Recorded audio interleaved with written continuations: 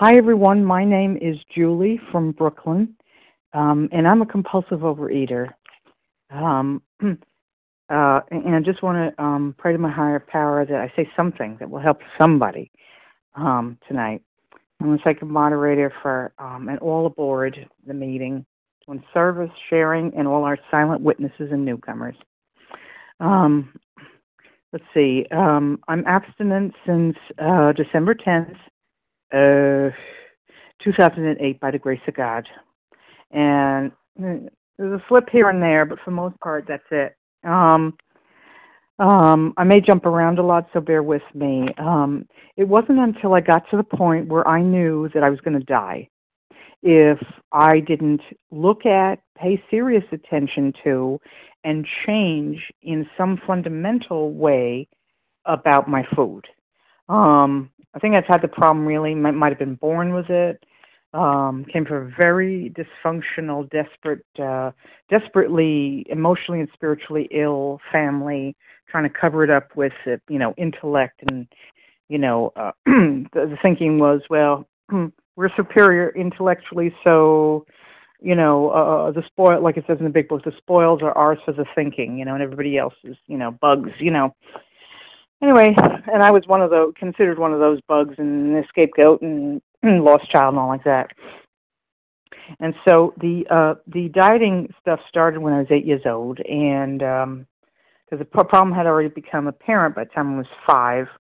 Gone to kindergarten, and teacher says, bring a snack for the break in the morning, and my mother gave me some diet sugar cookies, and she said to me at age 5, don't eat too many of them. And when I, opened them at the proper time in the kindergarten, I found, and I remember this, that I could not stop eating them. I wanted to continue. And that was my first indication. Gee, there's something's not quite right. Anyway, fast forward to what now? First died at age 8. I was not liked at school at all. I was hated. Every school I went to. Had no social skills, no self-esteem. I was being abused physically, emotionally, sexually, spiritually, immorally, any which way you want to name it, right? And those days, people didn't do much. I don't even think there was a child abuse hotline or anything. And so anyway, let's see. Age 11, I was put in a school in Ireland, and then a year later, I was put in the Magdalen Laundry.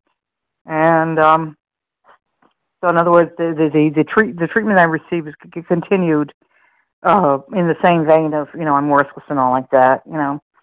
Came to live with my grandmother at age 17, and really,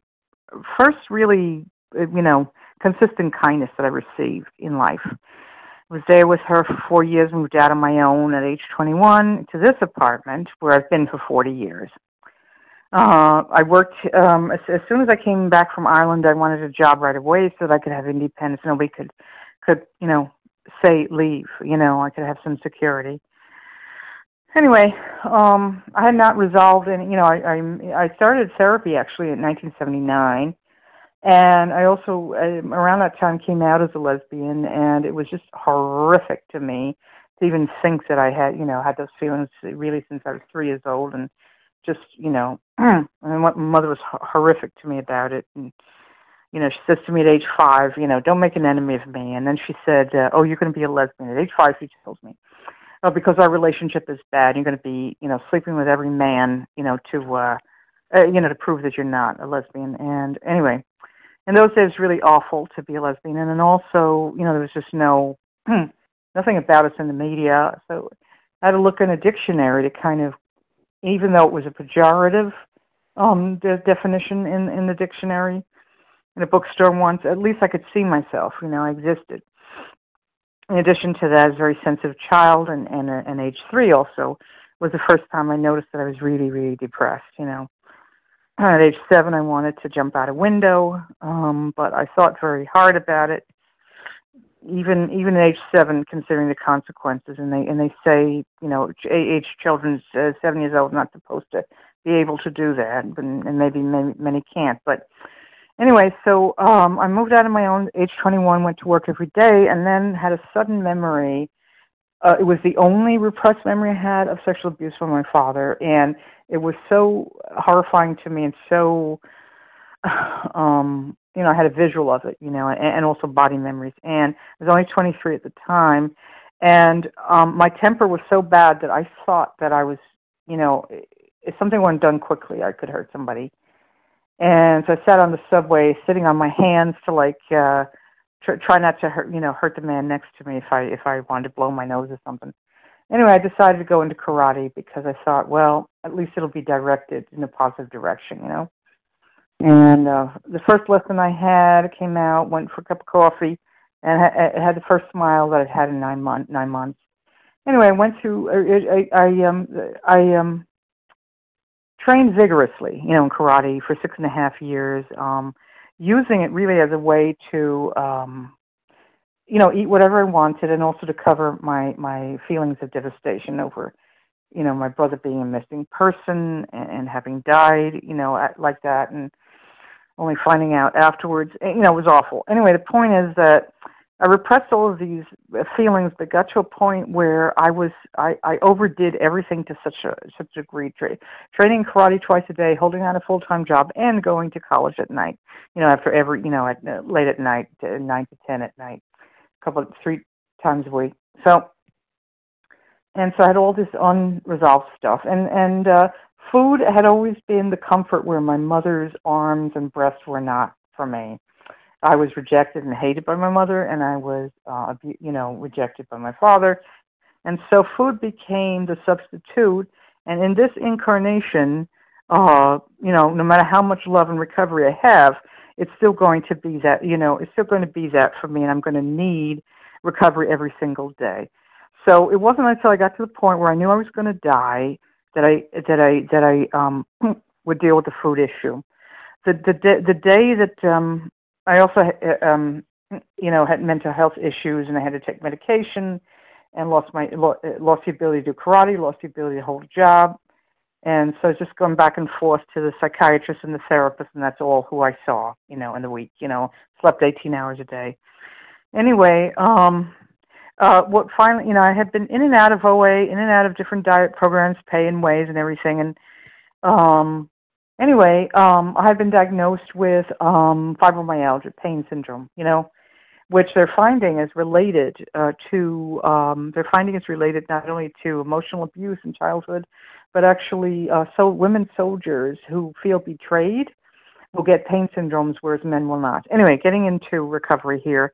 2008, the pain became so completely unbearable, almost like January 1st. I went for a whole year gradually losing my ability to walk. And I suppose you might think that was a high, what do you call that, a high bottom? Because in my case, I had been very active with the karate. We burned 1,000 calories an hour, and I had actually ranked, and then I did an additional 2 years to get to try to get a second-degree black belt, but that's when, I started having a series of nervous breakdowns and didn't quite make it. So anyway, to lose the ability to walk was the same as death to me. And I was seeing that my ability to walk was less and less. Anyway, so through God, and serendipity, a person in another program that I was partnered with, action partners with, in Israel actually, I had finally in November, I said to her, look, I'm really having trouble walking. Do you think it could have to do with the food? And God put her in my life. She said, I've been 22 years abstinent from flour and sugar, and in a way, and to me that sounded like a century, an eternity. So she said, try 90 Day. So I tried the meeting on December 5th, 2008, and I came back to her and complaining, and I said, look, this is OA. I tried OA. It didn't work. But then, I don't know, maybe she was praying for me. Anyhow, I kept attending every single day. Well, by the 10th of December, I had made up my mind, heard enough about what abstinence was, and I was struck abstinent. Prior to this, I had sat on a bench in a bus stop and realized maybe I had 18 months to live, and that was very sobering thought.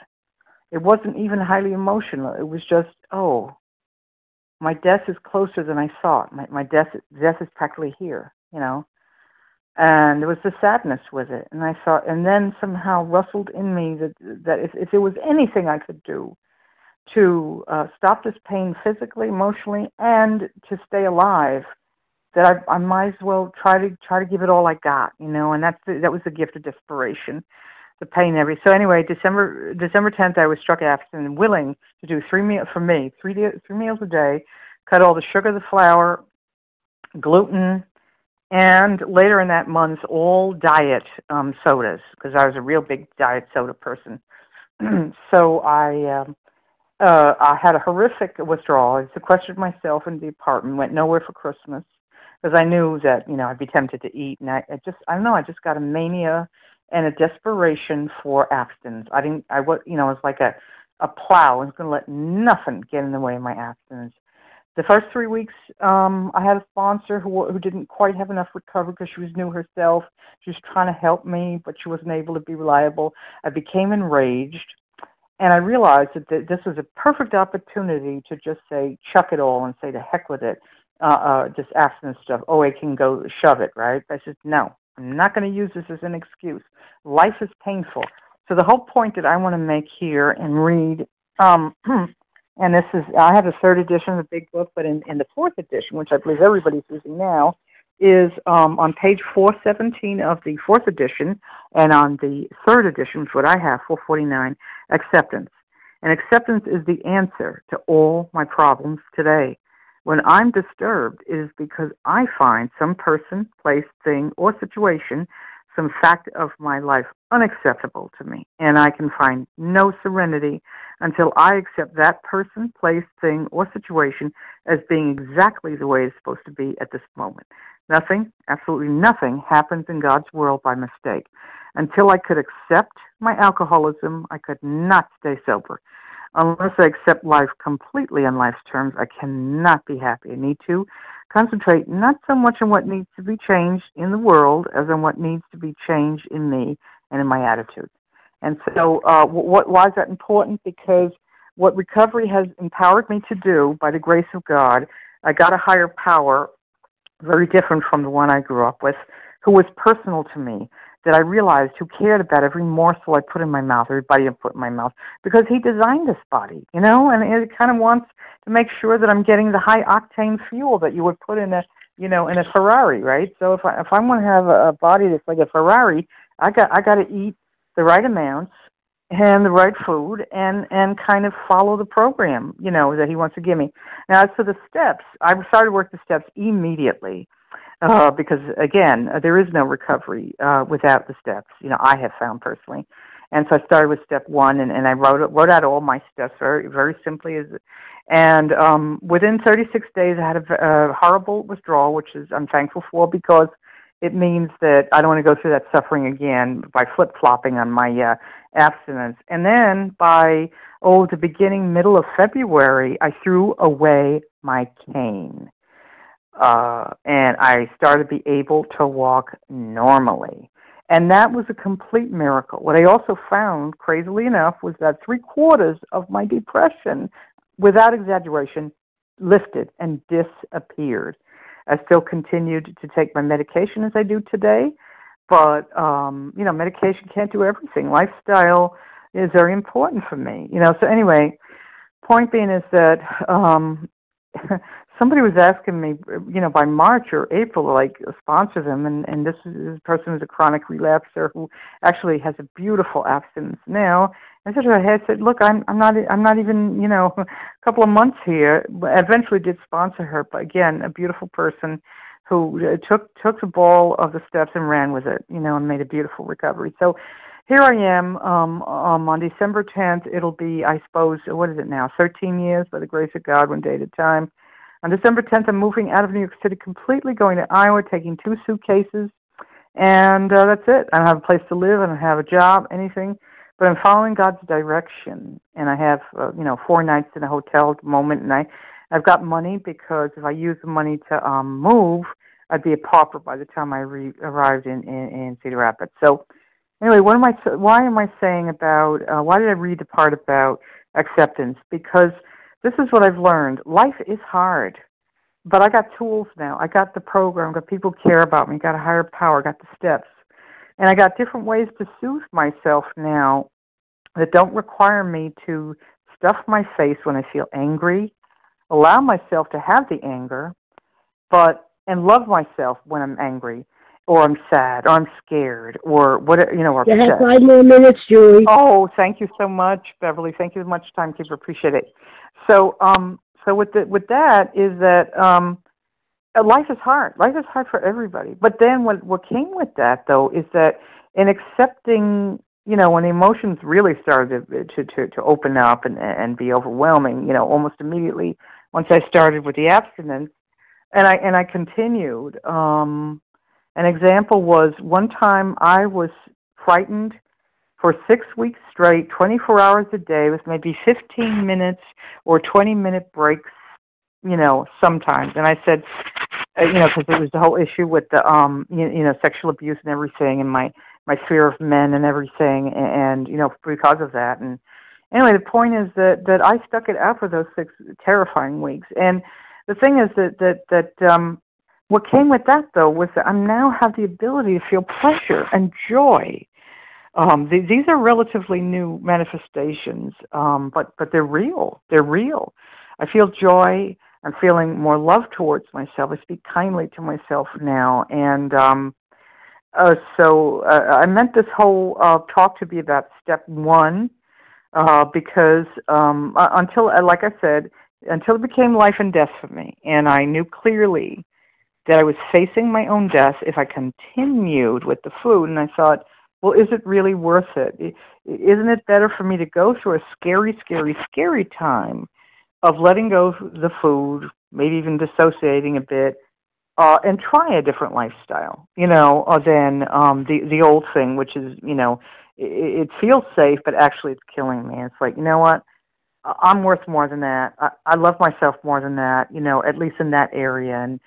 And maybe in the past I let people be rude and abusive to me, but the program helped me with that too, get over that as well. But if I don't have the basic wish to live, right, and do whatever it takes to save my own life and allow higher power to help me save my own life, then everything else is like moot and wasted. So anyway, I'm Julie from Brooklyn, at least temporarily, on December 10th.